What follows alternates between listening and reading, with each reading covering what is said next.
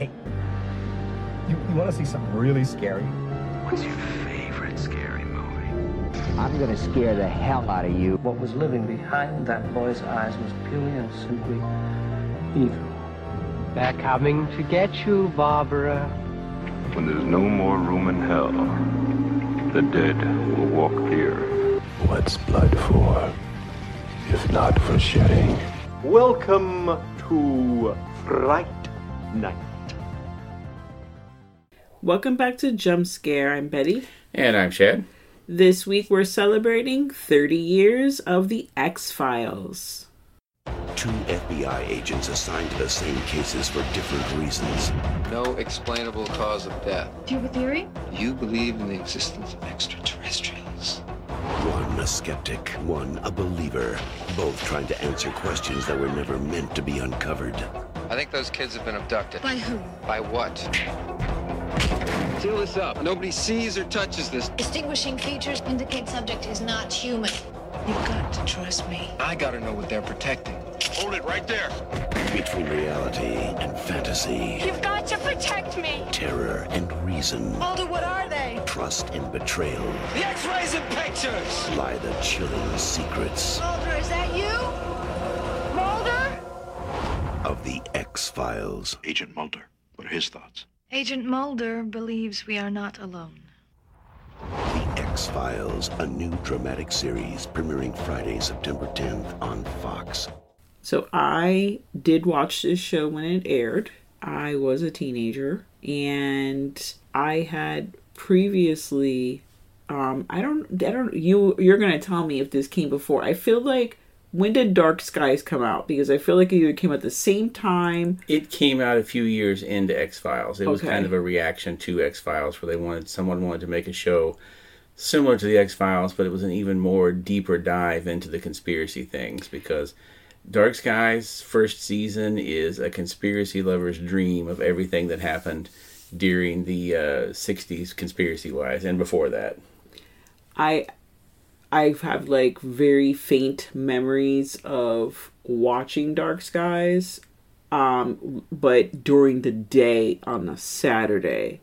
So I don't know if it was like one of those where like it didn't do well and then they were just doing like the reruns like... It might have. I don't remember. I remember watching it. I've got the DVDs of it. I've been meaning to watch for a while now, but I just haven't had a chance. Well, for the X-Files, I had... obviously I'd never seen anything like that before. Like, I was all about it at the time. You had, like, Party of Five and, all those freaking shows that were out during that time frame. So this kind of, like, definitely stood apart, from those other things. This was aired on Friday night after The Adventures of Briscoe County Jr., which was a hell of a Friday night sad that Briscoe County didn't stick around too. But the X-Files really picked up with the sci-fi and non-sci-fi fans, whereas Briscoe County just kind of stayed with the same fan base and didn't really expand out. Which is funny because the same kind of show, the same kind of humor and that, like that was Hercules and Xena that came along a couple of years later that did crazy business in syndication. So you got to wonder if Briscoe County had been a syndicated show, it has been a big hit, and I kind of think it would have been. Probably. Because I think if it had aired on the afternoons, like Saturday afternoon, where people were watching it more, it would have probably been a bigger hit, but it just didn't catch on Friday nights. The X-Files did, though, and it just exploded, and it was crazy how it went from, like, it was kind of like The Walking Dead. Like, a few people heard of it during the first season, a few more during the second, but by the third season, it seemed like it was everywhere, and everybody knew about it, Yeah.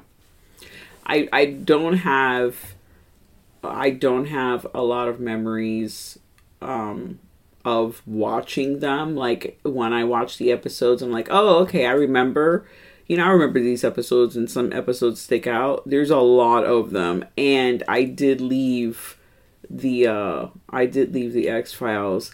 It was when I stopped watching when the new lady came in. And also Robert Patrick. Yeah. When they were there, I was out. It's funny because it was supposed to be Bruce Campbell coming on to the X-Files at that point, but he couldn't do it because he had committed to be in Jack of All Trades instead. He had a contract for that, so he couldn't get out of it, and he ended up being... I bet he wishes he'd passed on that one.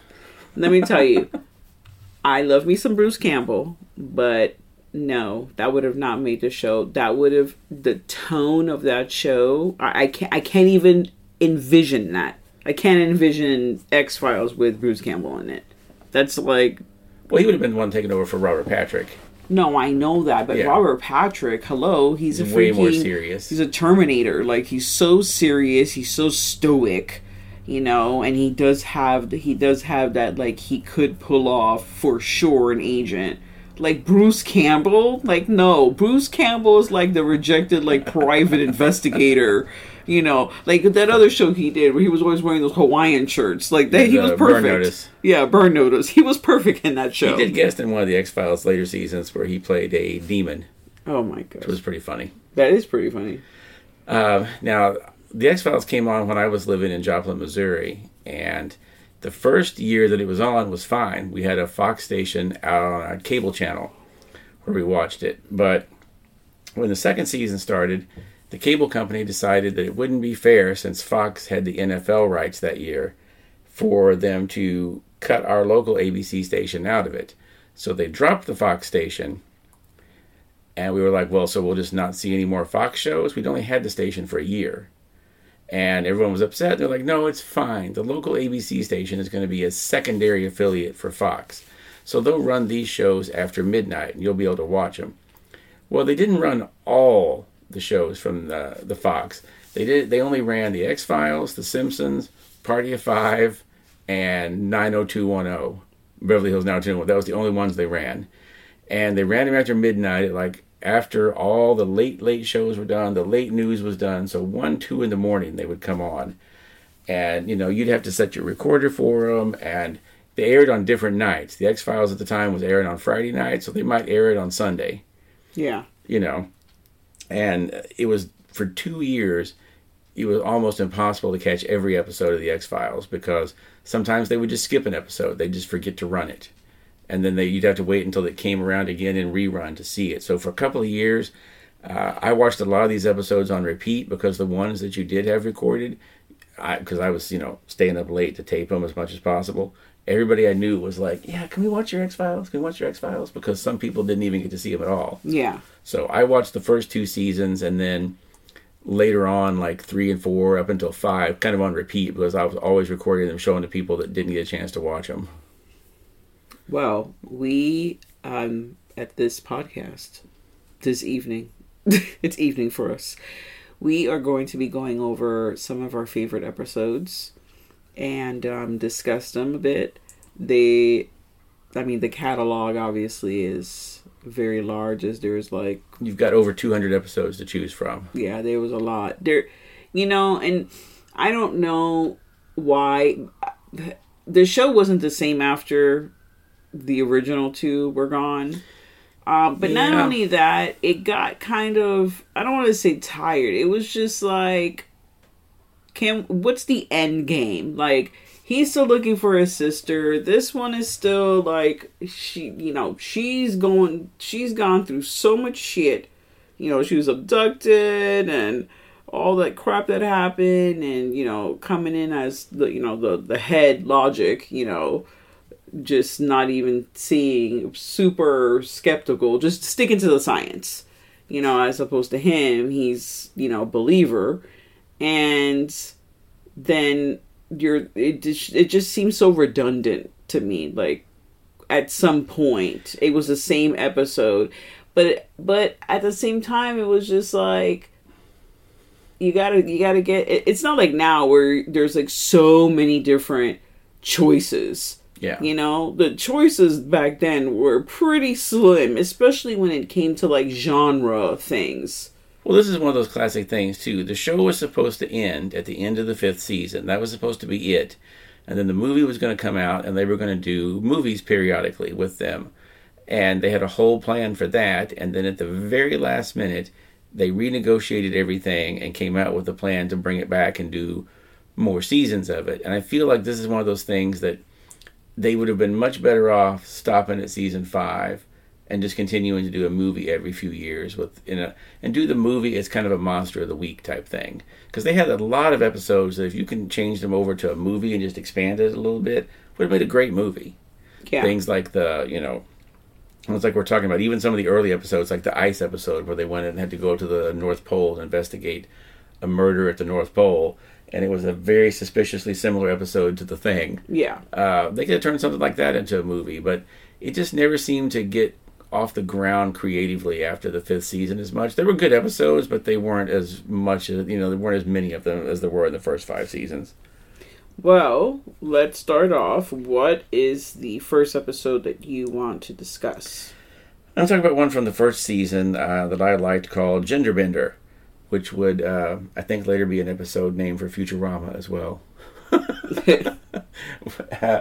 But it is about a killer that can change genders, that's going around through all the clubs, meeting people, meeting them as a man, meeting them as a woman, and then leaving as the other gender after they have sex with them. Sex that is so good it causes them to die. So, I don't know. Serious sex. It's some serious sex. So the bad news is they died. The good news is they had the best night of their life before they died. So, can you really complain too much about that? That episode is very... It's intriguing to me because it's that whole, these people are living out in the forest, living their Amish when you find life. out, they start investigating who might be behind this, and you find it's a group called the Kindred, which is very similar to the Amish, and they're all living out there without technology, away from everyone. They don't want to interact with any other people, and of course you realize as time goes on, it's because they are aliens of some sort, and they don't want to be interacting with the humans because whatever kind of alien they are, sex with them is dangerous to humans. Yeah. And they have a special clay out there that they use that's keeping them younger, because you see pictures of some of the people that they've been there for maybe 100 or more years that look exactly the same. How many some of this clay? Yeah, it'd be nice to put that. It says they're known for selling pots and stuff with it. I'm like, if you melt that pot down that you bought from the Kindred, can you just take a bath in that and then shave a few years off your life? They're kind of ambiguous about that. I'm sorry.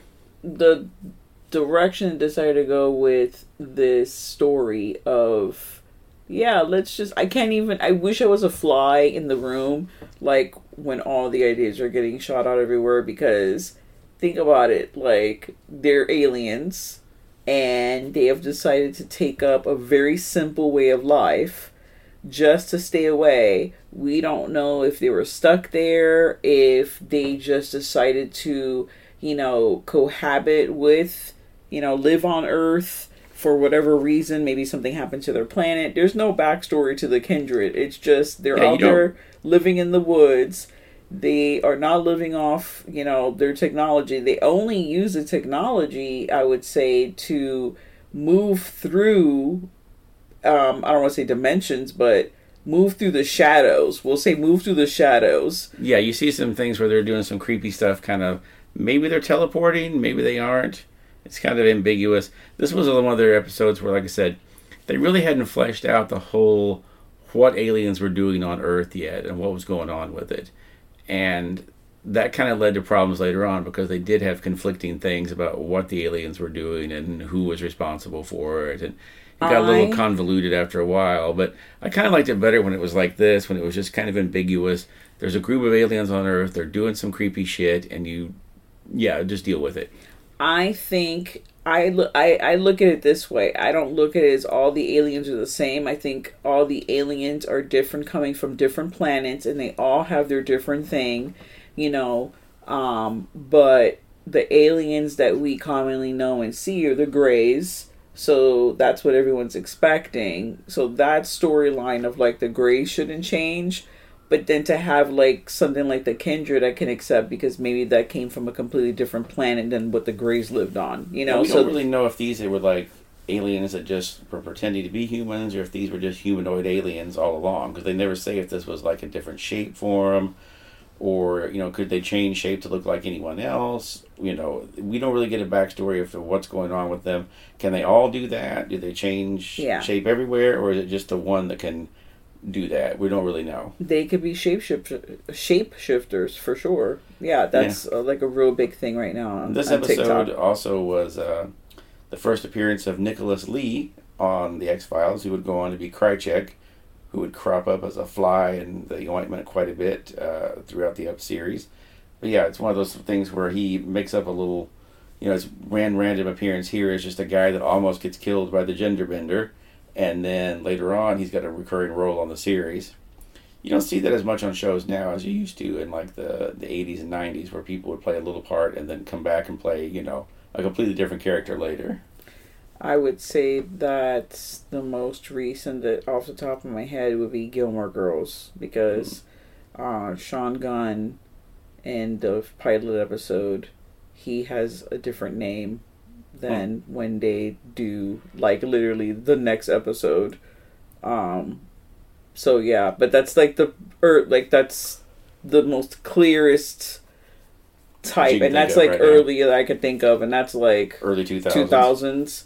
So, but yeah, they don't really do that as much as they used to, but it's weird. It was like, oh, we liked you for this one bit, but it's not like a recurring character. It's just like a one-off, but they did so good.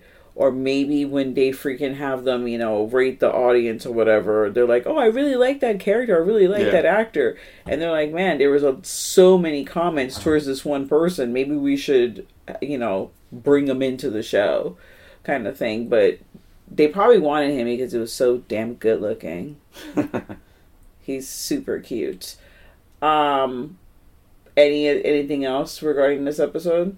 No, this is one of my favorites of it, because it was one of the first ones where Scully, she's always skeptical on things, but she's a little bit more believing on this one because she sees some unusual things and kind of has to go along with it, Oh, she sees some unusual things, and she does some unusual things. Yeah, she almost falls victim to some alien pheromones in this one. Yeah, the alien pheromones definitely got her. Yep.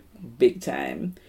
My episode is 3, season 2, episode 7, and coincidentally, it's starring Perry Reeves, who dated Mulder, David Duchovny at the time. They're not real people. His name is Mulder. Dated Mulder at the time, which she's also Ari's wife in Entourage. Wow.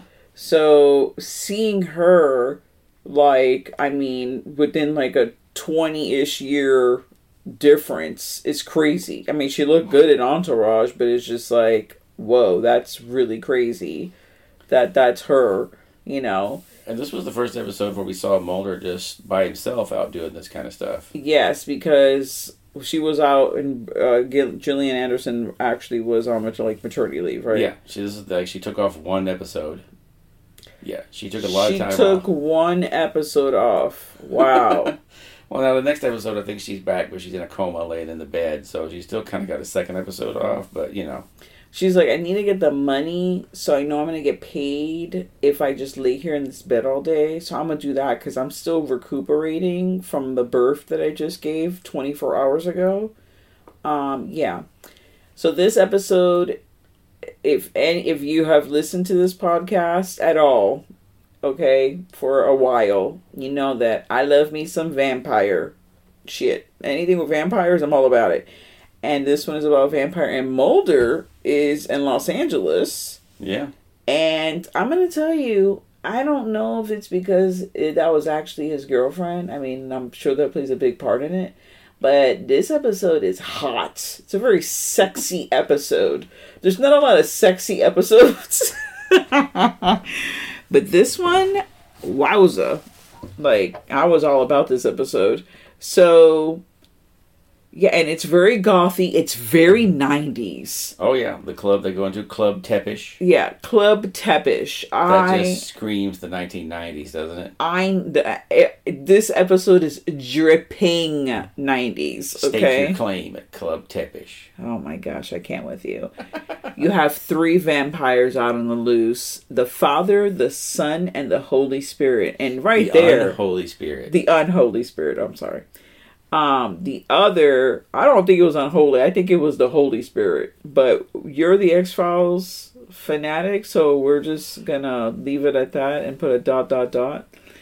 I think that was the whole thing, like the whole funny thing of it, having it be the Holy Spirit. But the Holy Spirit was a woman. The son and the father, obviously males. And they're going around, like, just killing random people. I love how the son, of course, obviously works in, like, the hospital, and he's a janitor, and he's, like, stealing the blood bags. Yep.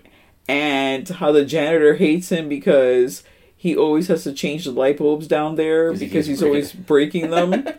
Which is freaking classic. And how when Mulder calls to ask about an employee that works there, literally the operator on the other side, or whoever it is that he's talking to, is like, oh, so-and-so? Like, right off the bat, they knew, oh, yeah, this freak. Like, this idiot. I know you're calling about, because there's something wrong with this dude. Yeah, that's what I enjoy about the episode. I enjoy the very 90s-esque and the hotness of it all.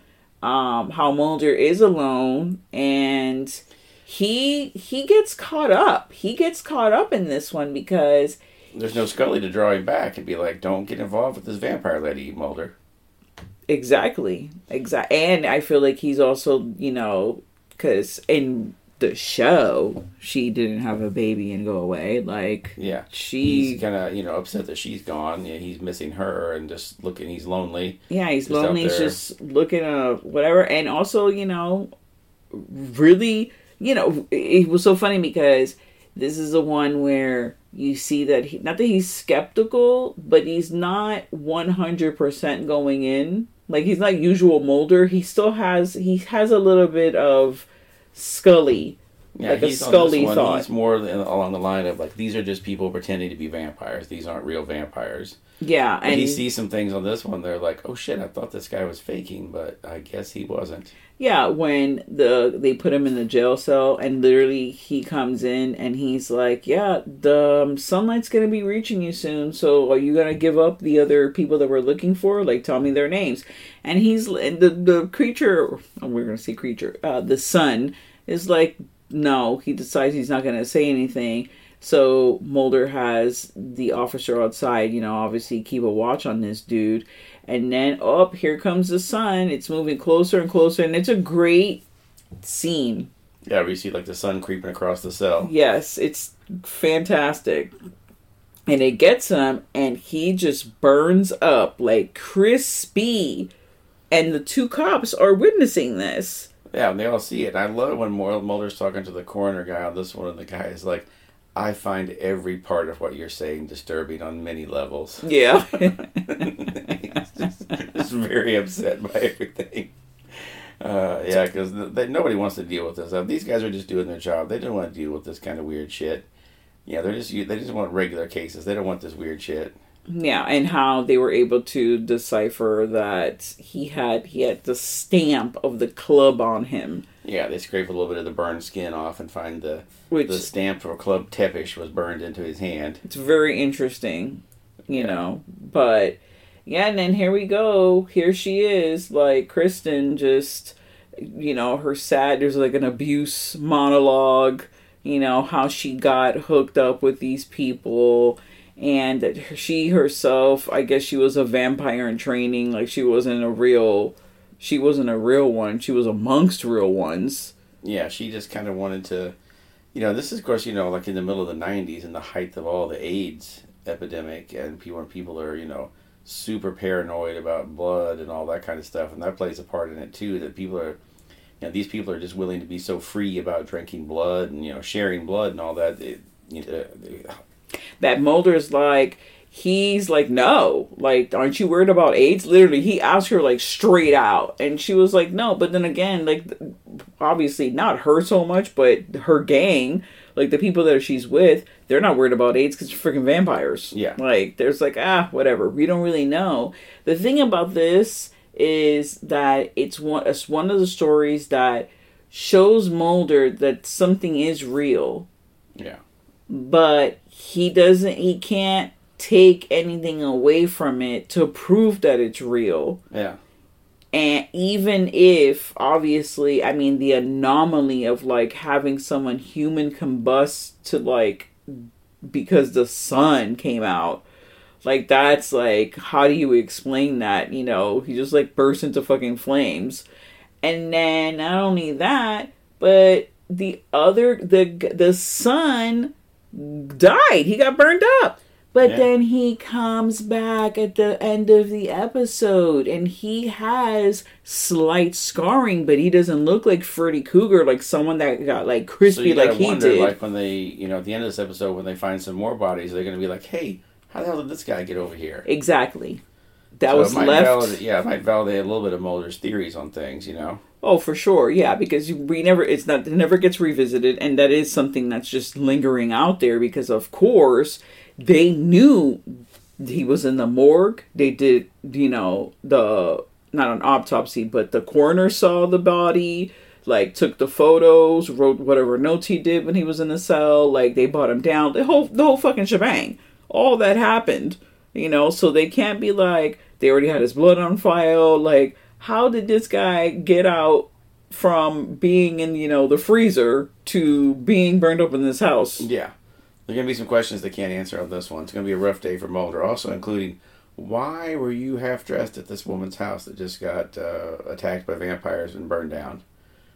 I mean, why not? The thing, she is a believer. And she just believes so much that, one, she's not afraid of AIDS. And two, like, it's giving her purpose in life. And literally, I feel like that's why Mulder connects with her, because he is the same way, to some degree. He's a believer, you know, he wants to be in it. And it's like there's that connection between the two. So I think that's why he's just like, okay, let's have sex. I wouldn't have been able to resist her. She's very vampire looking. She looks fantastic. And then here you come later when the reveal of who the Holy Spirit, because you don't see her throughout the whole episode. I was right. I checked. It is the unholy spirit. Fine, the unholy spirit.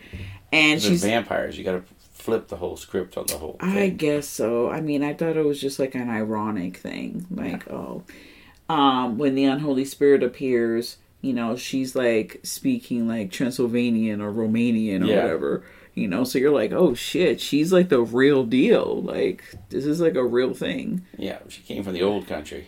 But it didn't work out because they got but did they die? Yeah, I always wondered if this is one of those ones they could have come back to, but they never did. They didn't. And that makes me sad because I really do enjoy this episode.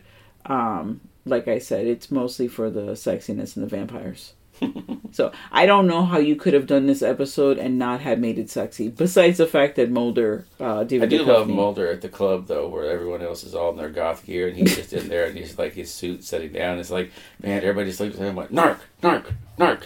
Yeah, he forget about this person over here that's like sucking someone's blood with a fucking straw. He's the one that stands out. Yeah, he's the odd duck in that club. My next one is going to be from the 5th season. It is an episode that doesn't have a lot to do with Mulder or Scully. He's in it a little bit, but it mostly has to do with the lone gunman, and it's called Unusual Suspects. And it takes place back in 1989 when at a communications conference, the lone gunmen all meet for the first time. And those are all, you know, Mulder's nerdy friends. You've got Byers, Langley, and Frohickey, who, you know, we see they're the ultimate conspiracy guys. We see them early on in the show. They're showing Scully, like, how the money has a special strip in it, so when you go through metal detectors, the government knows exactly how much cash you have on you. And they, you know, they're the ones that help Mulder figure out some things over the years. And this one we see how they met Mulder and how they got to be. And, you know, this is one of those typical ones where they think at first, like, they don't believe in any of this stuff. None of it. But throughout the episode, they very quickly become believers in everything. And you also get to see the Mulder, which I love this episode for a lot of reasons. But one of them, I love when Mulder gets a call on the phone in this one. And he takes his phone out. of his jacket pocket because it's 1989. It weighs like 10 pounds. It's one of the giant cell phones with the big like rubber antenna on the top of it. And he's calling out to that.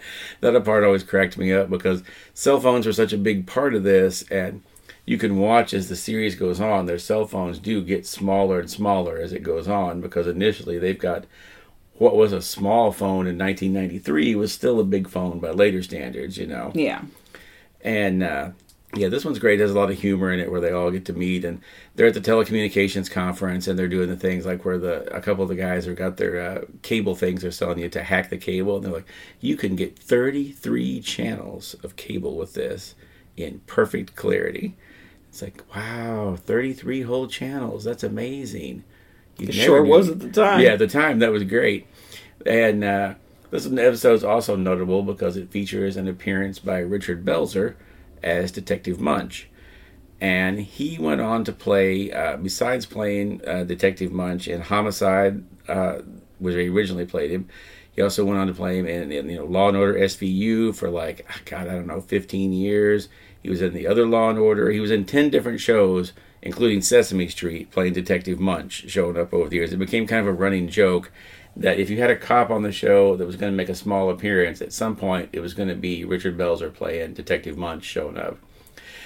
And I also love the gag in this where throughout Homicide and different shows, he would always tell the suspects, don't lie to me like I'm Montel Williams. Don't lie to me like I'm Maury Povich or whatever. Whoever the popular talk show host was at the time. Yeah. This one you see, like it's back in 1989. So of course he's like, don't lie to me. I'm not Geraldo Rivera. Don't try and pull this crap on me. And it was just a nice episode, the flashback and see, how they got to meet, and become friends. And it also was the first time you've seen Stephen Williams, who played Agent X, after in the first season when Mulder's contact died, he started getting messages from another person that was Agent X that for several seasons, he got messages from. And it was the actor Stephen Williams, who people will know from the TV show 21 Jump Street. He was also the bounty hunter Duke Creighton in Friday the 13th, Jason Goes to Hell, the final Friday. Yes, that guy. He's the crazy guy, the crazy bounty hunter in that gives the whole speech about the weird thing about Jason and the hot dogs. Yes. That guy's out of this world, craziest monologue ever. Yeah, it's that guy. And he is so funny because he's so deadly serious in the X-Files, but then just so ridiculous in that show, or in that movie. But yeah, this one was always one of my favorites because it's one of their lighthearted episodes. It's got some serious stuff in it, but it's also, kind of lighthearted and shows you how, they all got to be. And it's always been one of my favorites. That episode, while they're walking through the conference, I've been through a lot of conferences before, so I feel like I love set design, so I'm like, that shit is spot on. Yeah. And the cheap booths and everyone out there just trying to do their best. Exactly. Just okay, they really captured that. And yeah, you have to wonder, how heavy were those cell phones? Oh, yeah. Especially Mulder, I feel, throughout the series, it's like Hermione's purse, which from Harry Potter, that purse, you look at it, it's like a normal purse, but then she's gonna fucking pull out a whole closet of freaking, crazy large shit that, it's like the TARDIS of purses, so he always is pulling out something crazy out of his fucking trench coat. I'm like, what is this amazing trench coat that he's wearing that has all these damn pockets? And it is the X-Files. Apparently. Yeah, that pocket had to be huge to hold that phone. I don't know there's no way. He had to have that specially made because they did not make jackets with pockets that big to hold that phone. For sure. And then, the weight of it all. Especially if he has to go, run after a suspect. You have to drop the phone so you can chase him faster. This is another, I would say, not that this was was not filmed that way, but it has a slight noir element to it. Yeah. Because you have the mysterious woman that's she's of need, and is she evil? Right off the bat, that's what I think. I'm like, is this Yeah, she's obviously, like, off the bat, you're like, oh, she's going to be luring these nerds to their death. Exactly. Is she evil? Does she have malintent? Or is she actually the innocent? But the spider, that's how she catches, her victims. She's just spinning her web and luring them towards her.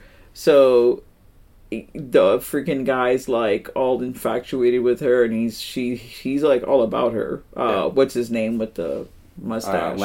Langley. Of course his name is Langley. He's obviously the cutest one out of the three. Yeah, he was born on the day JFK was assassinated. Yes, he was. And I'm sure they do. I'm sure they cover that. They do cover that. Oh yeah, don't they mention it. He got that name because of that. I can't with this episode. Do you know who wrote? I was trying to see if there was a pattern for the ones that we loved. Like, is it the same director and writer for all of them? Yeah, a lot of the ones that we tend to like, along with a lot of other people, tend to be written by Darren Morgan and James Wong, Vince Gilligan. Vince Gilligan went on to do Breaking Bad and a lot of other shows, but they did a lot of the episodes on here, and like Kim Manners and directed, I think, 53 or 54 of the episodes. He did a lot of X-Files episodes. He sure did. He did the two of mine. He did 3. He directed 3. He also directed my next pick. Yeah. And Rob Bowman did a lot of them. He also directed the X-Files movie, the first one that they did. So yeah, they had a lot of the consistent crew on the show, and I think that's the secret to a lot of the good episodes on this, is you have the same people working on stuff where they really know the characters, Yeah, and not only that, they have each have their own style to some degree. So, I'm sure probably like hardcore fans can like tell you like, oh, this is a Kim Manners like directed thing, or this is a story by, Darren Morgan. Yeah. Morgan and Wong, they tend to do a lot of the like more humorous ones where there was a lot more like, they did Humbug, the one that one aired on my birthday that year. Humbug? Yeah, Humbug. Strange fact. I was in the hospital with food poisoning. Oh. Watching it in a hospital bed. Wow. That is pretty crazy. Yeah. So that one has a special place for me because of like waking up at midnight to watch that thing at the hospital. Well, as I said before, my next episode is directed by Kim Manners. It was written by Tim Miner, and it's Mind's Eye, Season 5, Episode 16. And that has Lily Taylor in it, who I love and adore. She's a fantastic actress. She was actually nominated for an Emmy for her performance in this episode, where she plays a blind woman who's able to see through the mind of a killer, and unfortunately witnesses all of his kills. And she, you know what? It's like she doesn't try to stop them because it's too late. She's seeing them happening live. Yeah, it's already going on at the time that she's seeing it, so she can't really do much about it. But then it's like, why would you go to these crime scenes and try to, like, the first one, she had like a sponge. They found her, like, she looked like she was trying to clean up the scene. Yeah. Like, why would you do that? Especially if you technically didn't have anything to do with it. Yeah, it takes a while to figure out why she's doing that, Yeah, we do find out in the end exactly why that's happening.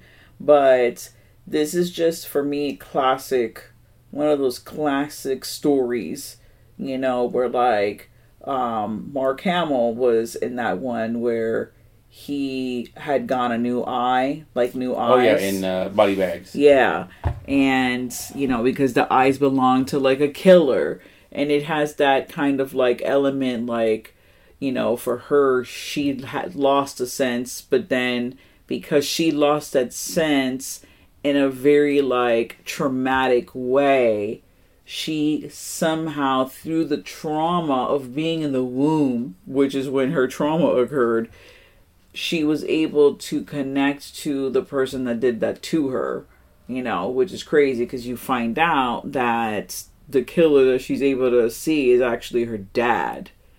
And he, obviously violent person, stabbed her mom when, she was pregnant, and like ruptured something in like the brain that like with her eyes, so she was born blind. That's why she was blind. But also still had a connection to him. Mm-hmm. Which is so fascinating. It's terrible. I had so many questions about this, but I always think about the craziest things because I'm like, did she spend her whole life? Because this is not someone that's like 15. This is like a grown woman. Yeah. So has she spent all her life seeing all of these atrocities that he's done? But he had been released, I think, recently or something. Yeah, it hadn't been too long ahead of that. So that's why he just went to do his stupid same shenanigans, and they were like, whatever. But I do love how her performance in this, as I said in the beginning, is fantastic.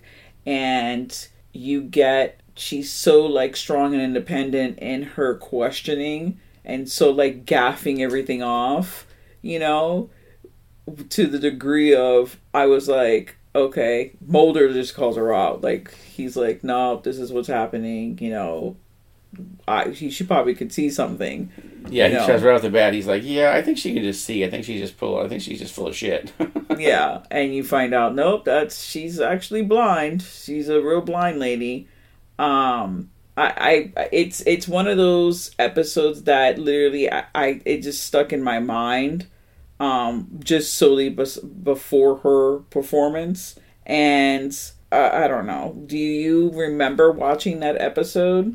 And did you know in the direction where they were going to be heading? No, that one, I remember that one, but that one wasn't one of the ones that I watched a lot. I remember it when it came out, but it wasn't one of the ones I put on repeat a lot, so it wasn't, I tended to watch more of the crazier ones on repeat.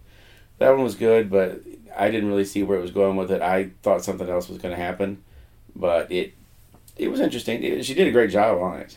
She did. I love where they convince her to go to the safe house, right? Once they find out, like, all said and done. Because she was put in custody. She was held, like, way past the time they were, you're allowed to hold someone, without any kind of representation. Yeah. Like, she went to jail. Like, she went through the whole fucking thing. Yeah. And because she came back and she was like, I did it after the second murder that she witnessed. She just gave herself up. But was it all just a freaking ploy to, at the end, be put in a safe house so then she could have like a fucking one-on-one? I love how she's like, nah, I'm gonna trick him, and my goal is to get to my dad so then I could kill this motherfucker. Like, yeah, because I'm tired of seeing life through his eyes.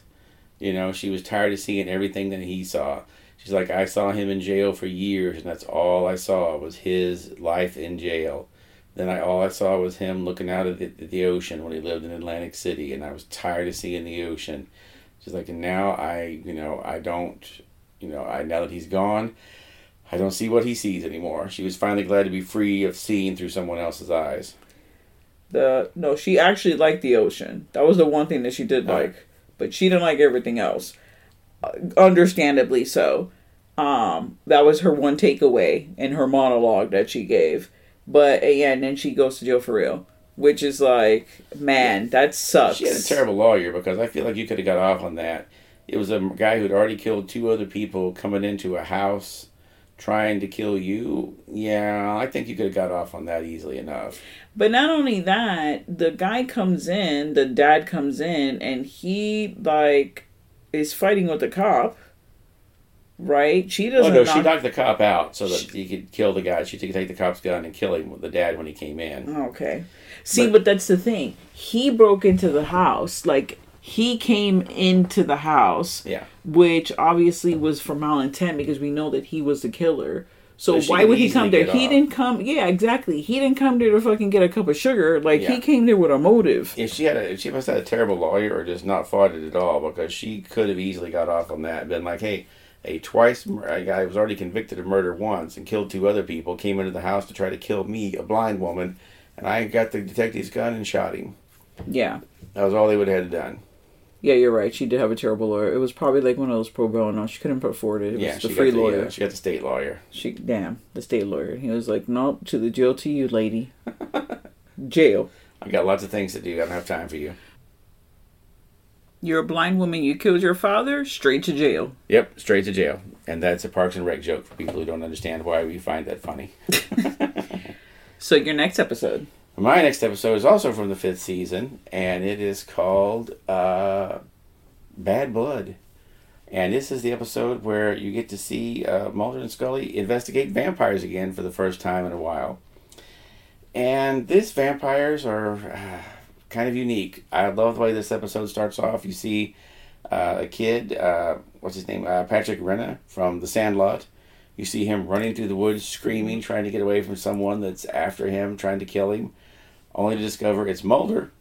Mulder knocks him down to the ground, pulls a stake out, and stabs him through the heart with it. He sure does. And then Scully comes up and is like, Mulder, what did you do? He points to the kid with his mouth open with the vampire fangs out and says, see, look, he's a vampire.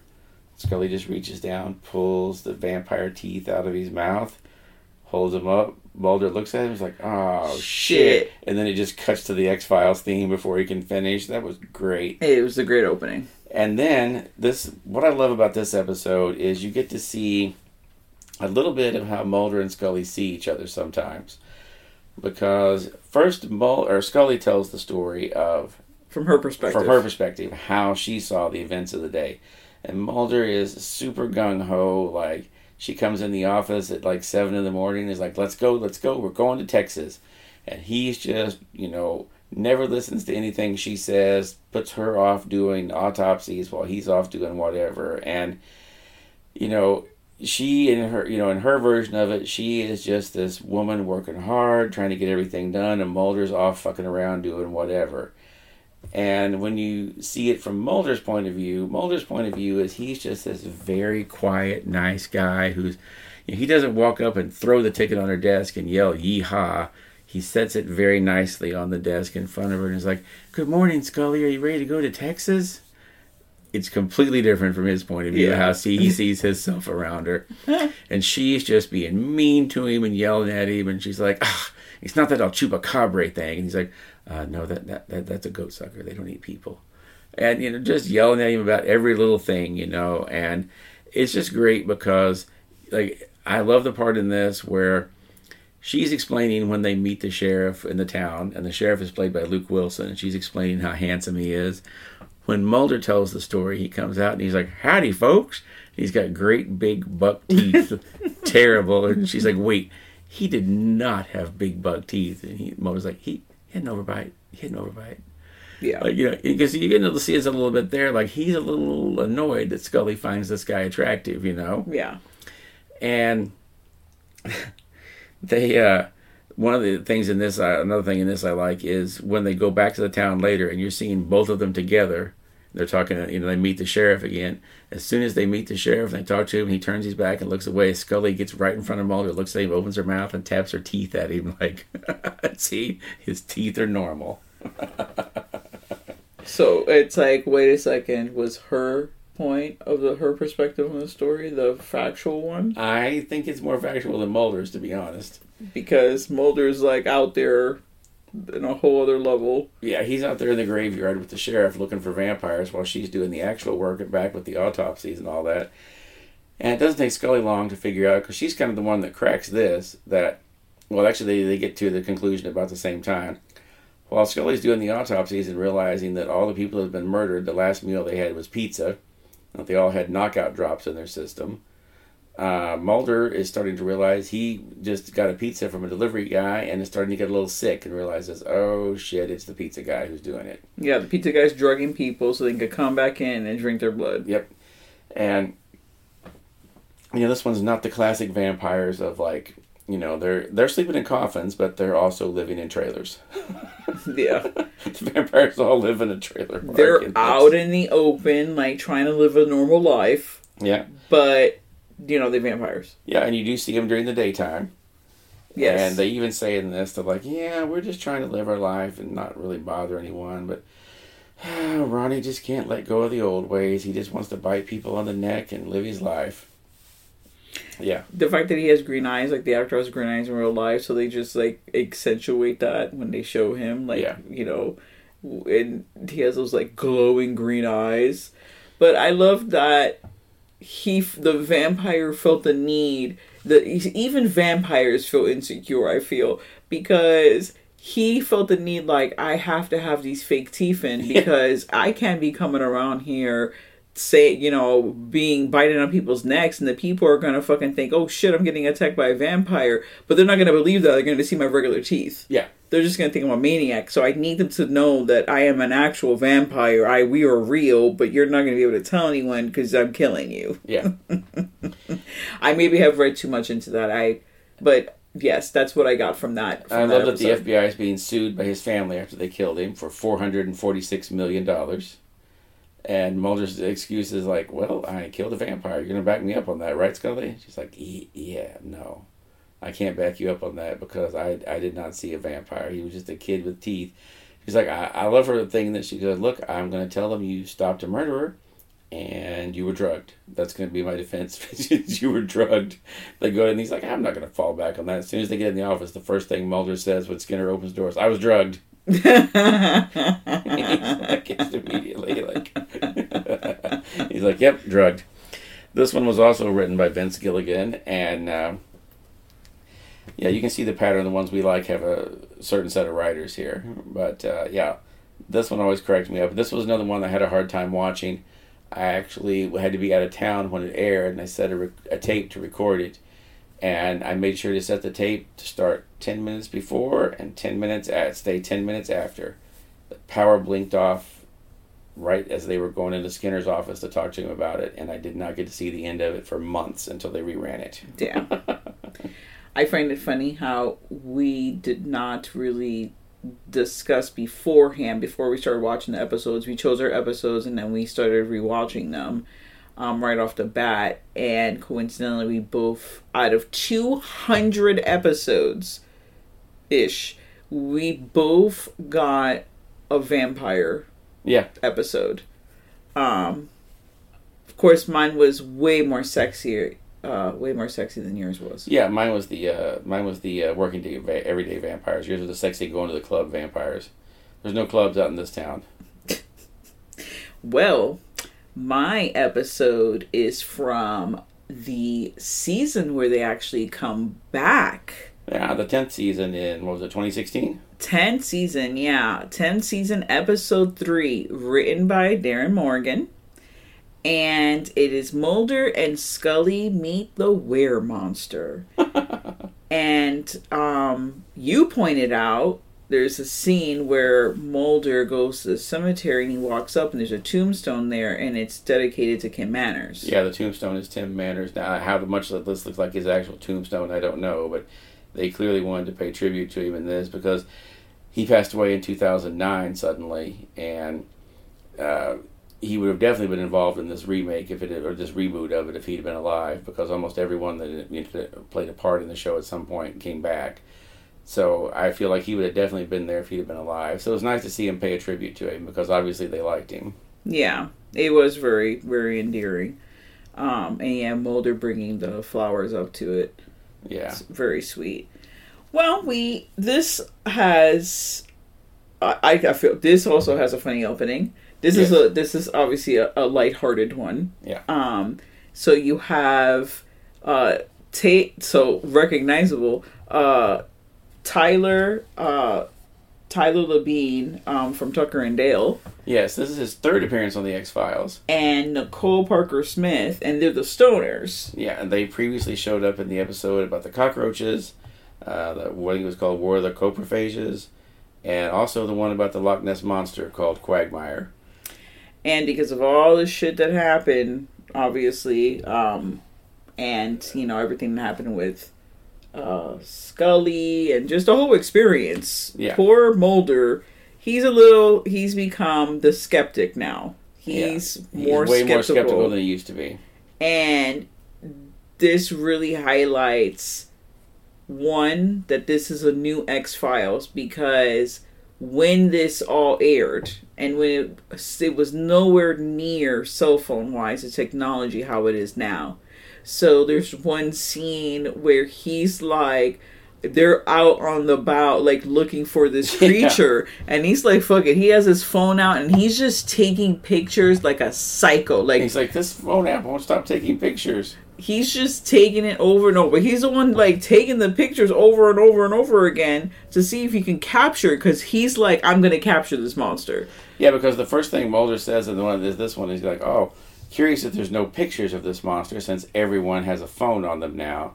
Interesting, huh? Exactly. Like, Mulder's a little jaded by the fact that no one has caught a picture of this monster. But yet, he does have a phone in the episode, and he could barely get a picture of the monster. Yeah, he barely managed to get one. So, like, he messed the camera angle up. It was facing him as opposed to facing the monster. He got, like, the monster's neck, like, and it's just literally, like, scales and, like, a red, like, bite. So you don't even know what the heck you're looking at. So he's never really able to capture the look of the monster. But I love this one, not only because it's funny, and you do see a different side of Mulder, and it kind of makes you sad, but it's a realistic side, I feel. At a certain point you're going to be a little disillusioned by that.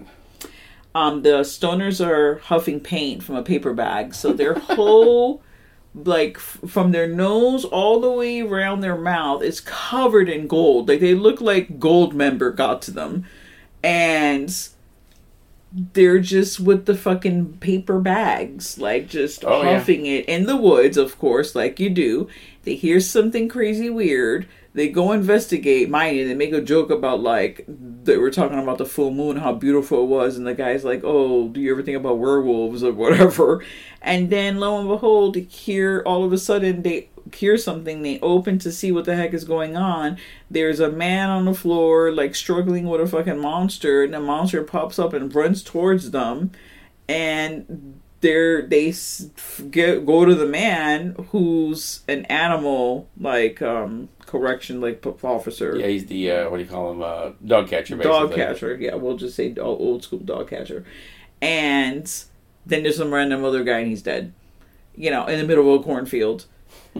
And you have, Mulder staying at the freaking motel. Let me tell you, motel hell, for real, because this motel was crazy. Yeah. I love his line in this when you discover that the motel owner is spying on them through the walls, and Mulder's like, there's not even a upset. tunnel. Like, I'm sorry, you can't just gloss over that this motel has these crazy, like, spy tunnels in there, and then they have that it's also, I feel like, even though it probably wasn't, but like an homage to, like, Scooby-Doo, and, like, because in Scooby-Doo, how many times did either they or the monster look out from a fucking painting and you see the fucking moving eyes? Like a bajillion times. And of course, when Mulder looks into Scully's room, this one he's looking through a fox. Nice. Yeah. Wow. Classic. I can't with you right now. This comment is just throwing me the fucking of completely... course, this is also the great episode where you see the guy, he's peeking through at Mulder. He sees Mulder laid on the bed wearing the red Speedo, which you haven't seen Mulder wear since the episode where he first met Krychek back in season 2. Which was a very popular episode. Yeah, I'm sure that one got rewound a few times. Very, very, very Which they made popular. fun of that in the Simpsons episode where they appeared, Mulder and Scully appeared. That was his FBI photo, was him in the Speedo. And because, we had now Chris Carter, it's like, 2016, so we have, and these writers and just people living their life that are, doing this show, they think, okay, well, now we have him, he's a skeptic, now we have this creature, and there's a twist to this. We find out that the creature... Mulder asks the creature to tell his story. He'll kill him. The deal is the creature wants to die, and Mulder will kill him only if he tells him, like, his story.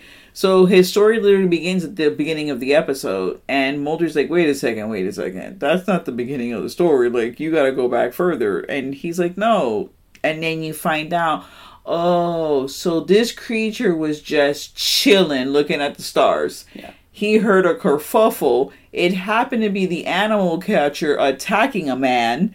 And then the animal catcher, brings his attention towards the monster or towards the creature, and he bites him, and he's able to get away. So it's the reverse werewolf into man. Yeah. Now it's man into were-person or were-creature into were-creature. Man. Yeah, he's a were-lizard basically, and he got bit by a human, so he became a human with an uncontrollable urge to get a job. Now. Every characteristic that this were-lizard has is hilarious. It's spot the fuck on. Okay? And what does it say about us? Like, one of the things he says that he can't stop watching porn. Like, he's just drawn to porn. Right? And, how all he wanted was a job. He was very excited for the job. He had the yearning for it. And then once he had the job, he hated the fucking job. Yep. I'm just like, preach to the choir. And also, this guy's outfit that he wears is the exact same outfit that Darren McGavin wore throughout the entire series of Kolchak the Night Stalker, which was the main inspiration for the X-Files. So I feel like they definitely pulled that one out of the closet. They've been waiting to use that for a while. Yeah, I had no idea, and you had to show me a picture because I was like, I don't know. I have no idea. Also, yes, his outfit was actually very odd, but then they put him to be like, he had an accent, so I can't... Yeah, New Zealand accent. Okay, New Zealand, perfect, thanks. I was like, I can't pinpoint what that accent was, but... to see him, like, working, and then the sales thing... How he didn't know anything about the phones. He just bullshitted it. He just bullshitted the whole time, and that's what he loved about being human. You could just bullshit through everything. But the fact that no one that came into the store didn't know what the fuck he was talking about. They just took him for his word. It's just like, man, ain't that the truth? Like, how many times have you gone into, like, a store like that and you see the salespeople talking to someone else and the person is just, like, eating it up and just buying every feature, listening and just taking everyone for their word. You have that gullible person. Yeah. So that was also fantastic. The episode does have his humorous moments. Yeah. I like this one. This is probably my favorite from that season. I would say so, too. I definitely say so. Even though a lot of the time, I'm like, so when are they going to kiss? When are they going to hold hands? What's going to happen? I mean, they have a child together. Can they just get it together? Like, can they just be together? I mean, that's probably not the point of the show, but come on, guys. It's not like you put these people to have serious long-term relationships with anyone else, because how could they? When are they going to have the time for that? Like... They're roaming the country, looking for aliens. Looking for aliens and all kinds of crazy shit. But yeah, this is...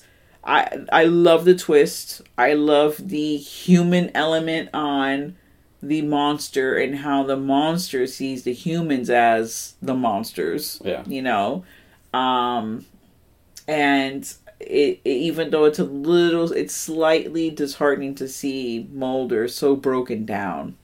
He's just like... But by the end of the episode, he kind of has these... he kind of gets his mojo back, and he's ready to start investigating monsters again. He does, because the episode has heart. It does. It ends in a very cute way. And I love the transition where you see the actor that's playing, in man form. And then there's a shot to the hands, handshaking one another. And then... from the POV from Mulder, then you see, there's now all of a sudden, with the blink of an eye, now there's same man that you're still holding his hand is a creature. And it's wonderful. Yeah. And he runs into the moonlight. Yeah, he runs off into the night. For 10,000 years, he's going to hibernate. Mulder was like, that's not real. That's impossible. Like, he doesn't believe it. He's just going to come back when all the people are gone. It'll be safe then. How funny, because at first you think, this is kind of like, okay, he's going to hibernate, it's going to be 6 months, maybe a year, because the creature's like, I hope after my hibernation I get rid of this whole human thing, like maybe it's just going to wear off, he has 10,000 years, like the fact that he's worried about it, like, after my 10,000 years I'm going to come back and still be aware, lizard, human I love how in this episode too, when Scully figures out it's the it's the animal control guy, she goes in to arrest him. When Mulder comes to help her out at the end with the police, she's got him in handcuffs down on the ground. And she's like, he starts talking. He's like, well, I have this uncontrollable urge to kill. And she's like, yeah, shut up. Save it for the trial. Yeah. She's like, I've heard this so many times. It's boring. Just save it for the trial, guy. She's like, you're right, Mulder. You've seen one serial killer. You've seen them all. They're just she's just bored with it at this point. And then she steals a dog. Yeah. Takes a dog and leaves. Yeah. Which is funny because in the shows, from what I remember reading, it was David Duchovny that kept taking dogs home. That's really hilarious. Yeah. Kept taking pets home. Well, that's it, right? We did all of our episodes. So now there's a lot more episodes that we could talk about, but those are some of our favorites. I remember when I was working at Borders in the late 90s, I was very shocked to see the band Eve 6 appear and go, hey, that's just like the X-Files episode. And then find out, oh yeah, they named themselves after the X-Files called Eve. Wow. There was a character in it called Eve 6, and that's where they took their band name from. That's when I was like, wow, this show is really out in the popular culture now. Yeah, it's mainstreamed, because it's one of those few shows, because now, like Game of Thrones, you might have someone that is not really into that thing, but they get sucked into it, and then they get into it, So, and it just becomes like... It's kind of The Walking Dead and all that. There were people that watched that show that never watched other horror or zombie shows, but they ended up watching The Walking Dead. Yeah. And this one, there were video games and all this stuff for it, which the video games are like all those video games that they usually do for TV shows and that stuff. They're kind of fun, but they were... I remember I started playing it, and I got in the car and drove to the place and went in. They were like, you forgot to pick your badge up. Had to get in the car and drive back to the FBI office, go in, open the desk drawer, get the badge out, and put it in my pocket, and drive back to the place. I mean, but realistically, though, you would not be able to... No, you would not... It's a bull. You see, they're trying to emulate real life. You can't be mad at the video game trying to make the thing feel more real. I'm still a little mad at the video game. I can't with you. You're like, how dare they? It's a fucking video game. I don't need this badge. But it's like, no, this is a real crime scene and you have to, show up. You're going to have to show your badge. I know, but I would just kind of assume they had their badge and gun on them when they left the place. Why? You see them take it off every damn episode and they put it on the desk. Come on now. Boom, boom, shh. Got you right there. Ha, ha, ha.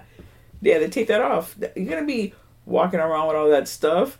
I mean, even if he has magical trench coat pockets, okay, or she does too. I love how you pointed out how in the first season their clothes are oversized, they're ill-fitting, they're not fancy. But as the seasons progress, the clothes get more tailored and fancy and fancier. Yeah, they get nicer clothes and nicer cars that they drive. Yeah. When they show, they're driving very cheap, you can tell, studio cars at the beginning of it.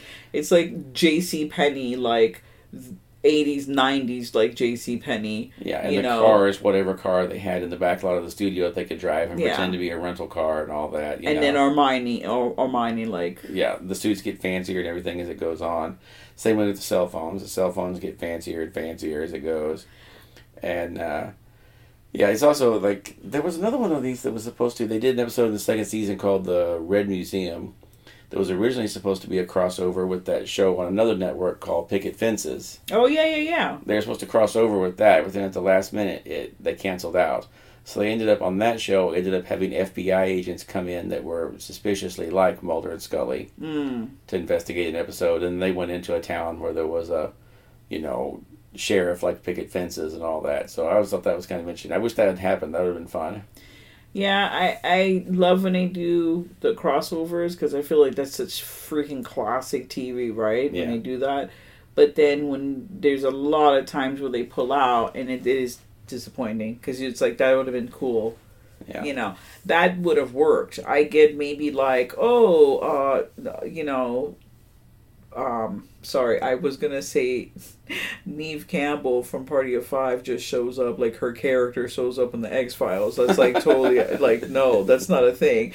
But my mind went straight, literally the first person that came to mind, I said, oh, it's not gonna get Charlie to go do it because that's her brother's name, the guy from Lost. Oh, yeah. His name is Charlie in the show, I forgot his freaking name. His name is Charlie in his show, and literally that's the first name that came to mind was Charlie. Also, isn't it crazy how from that show you have the dude that went on to do Lost, so that was like real big, right? Then you have Neve Campbell, obviously, to go do the Scream series, and then everything else that she's done after that. But predominantly, we're just going to stick to the Scream series because I'm just going towards like the mid-2000s with this. We also have Jennifer Love Hewitt, who went off to do the I Know What You Did Last Summer. And that Ghost Whisperer, or whatever it was, show for like 25 seasons. Yeah, that show was huge. Big time. Now, she went off to go do other things. I'm just sticking to, like, the breakout out of TV into the movie. Not so much Matthew Fox, who is the guy that plays Charlie in Party of Five. Yeah, I never watched that show, so I have no idea. What? How funny, because... Not that we're going to get on a Lost tangent, but when I saw Lost, I was super excited. I was like, oh, it's Charlie. Because literally, I've always loved that name. I think it's a really cute name for a boy and girl. Also, Drew Barrymore's named Charlie in Firestarter. I know, we're not going to go through the whole like thing, but this is how my brain works. So yes, the 90s. We're just gonna say the 90s. Good shows. They don't have shows like that anymore. That's how you know when you're getting old, when you start saying, that's not how it was when I was younger, or it's not as good as it used to be. Yeah. They just don't make shows like they did in the 80s and 90s anymore. Oh my goodness. Then like 30 years from now, people are going to be like, they don't make shows like they did in the teens and 20s anymore. And the teens and 20s, ew. Yeah. Gross. People are going to be back in Art 5. They knew how to do television. Oh my gosh. Imagine. No, of course, obviously, television back then, I mean, a lot of it was very problematic. But they'll look at the TV from now, 30 years from now, they'll look at that and go, ooh, good Lord, they did a lot of problematic things back then. For sure. Yes. That's never going to change. Yeah. There's always going to be that change, but it was really good to revisit these episodes, especially watching them for the first time together, because we really haven't sat down and absorbed the X-Files together as a unit. So that was fun, and to see like what I feel like our episode choices were pretty similar in tone. Yeah. And coincidentally in creatures. You know, another one that we didn't watch, but I'll just mention before we go that a lot of people confused the hell out of a lot of people was the X-Cops episode, where it starts off with the opening for Cops. It's the same theme song from Cops with that, but it's Mulder and Scully chasing a monster in it with the other cops and doing things on it.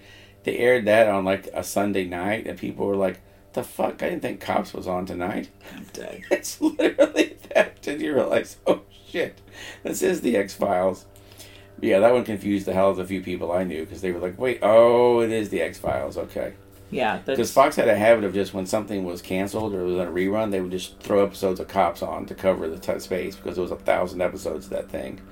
So it wouldn't have been unlikely that, like, oh shit, something happened, they didn't show X-Files tonight, so it's going to run Cops. So that one confused a few people. I'm going to tell you right now that I saw a lot of episodes of Cops. Oh, so yeah. I feel like, unfortunately, like you just said, when they didn't have something or something got canceled, I completely forgot about what it was that was supposed to take that spot, because I was like, Cops, we got that intro song, you got me. Yep. I'm reeled in. That show's crazy. But yeah, classic 90s.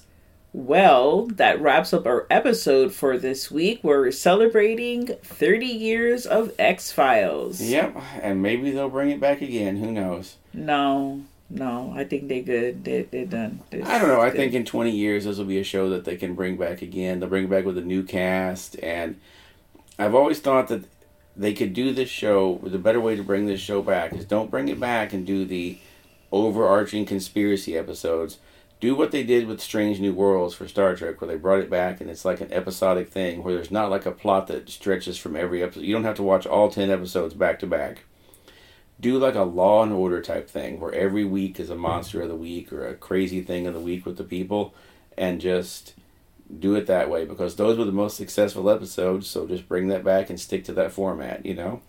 I guess I see the reason why you would want or need an underlining story, but because you got to give the thing some kind of purpose, because then is it like Lucifer where it's a love thing, like it becomes like about the relationship between, you know, Lucifer and the human, the cop, his partner. No, you did like the thing with the Law and Order. Those shows ran for 20 years. The one's going on like year 25 now, where it's just them investigating different crimes that are ripped from the headlines. Yeah. You do that with the X-Files, except it's ripped from the internet.